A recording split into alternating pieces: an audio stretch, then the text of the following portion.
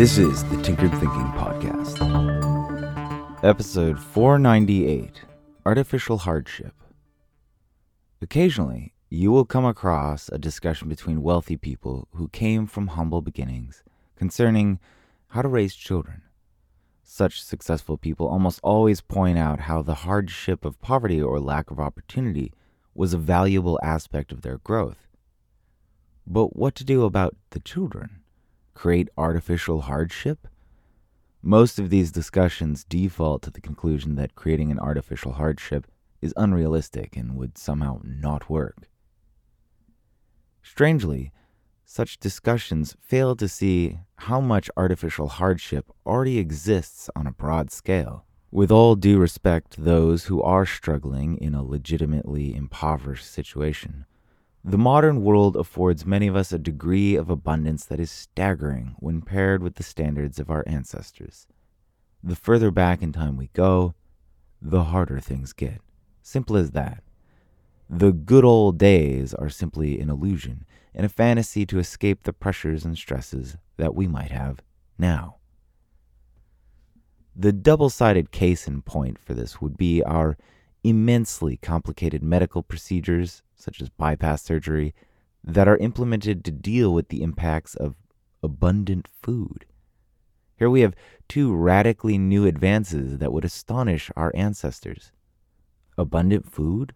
Like so much food that they eventually have to cut you open and unclog all the food because it's stopping your heart? The first artificial hardship in relation to this problem is obvious. People want to look good naked, so they go to the gym.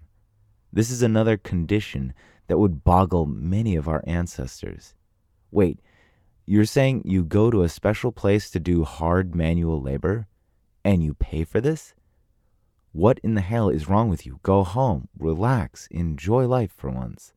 Like, what in God's name did all of us ancestors work so hard for? We can highlight another artificial hardship that applies to the same issue of weight and health as impacted by abundant food: the practice of fasting. This is a growing trend, and the research to support the health benefits has been well established for decades and only continues to grow in robustness. Now, think of all those ancestors we've had that suffered through long famines. So you're telling me you have all this food available, that you can eat virtually any cuisine you want by just going to quote-unquote restaurants, and you purposely starve yourself?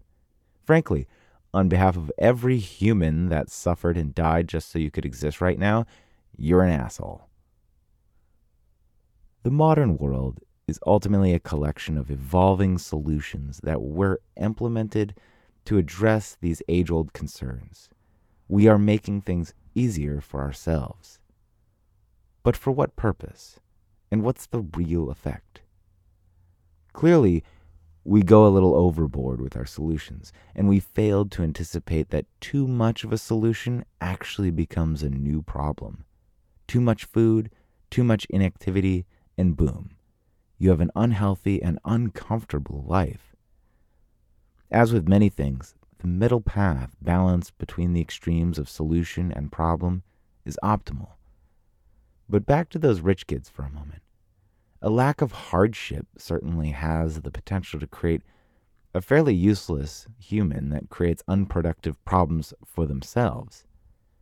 On the other end of the spectrum, we have those who are stuck in a downward spiral of debt and stress, who, for the most part, can't think clear enough to find a way out.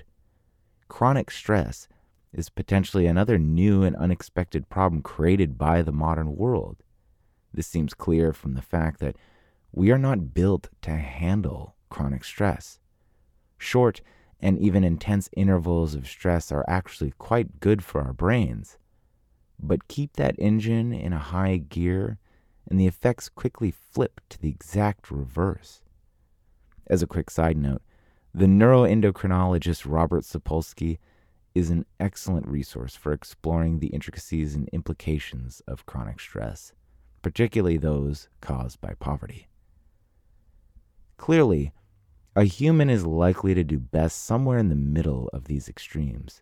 Some resources and the opportunity to take a few risks can go a long way in the modern world.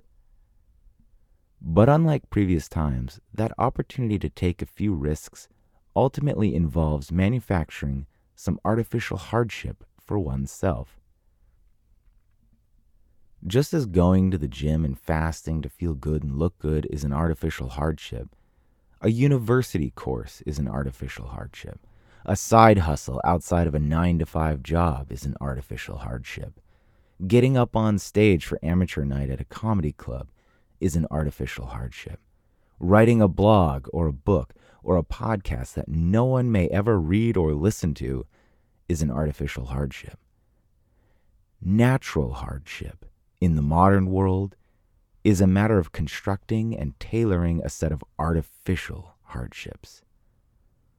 But why? Well, for that, stay tuned for tomorrow's episode. This is the Tinkered Thinking Podcast.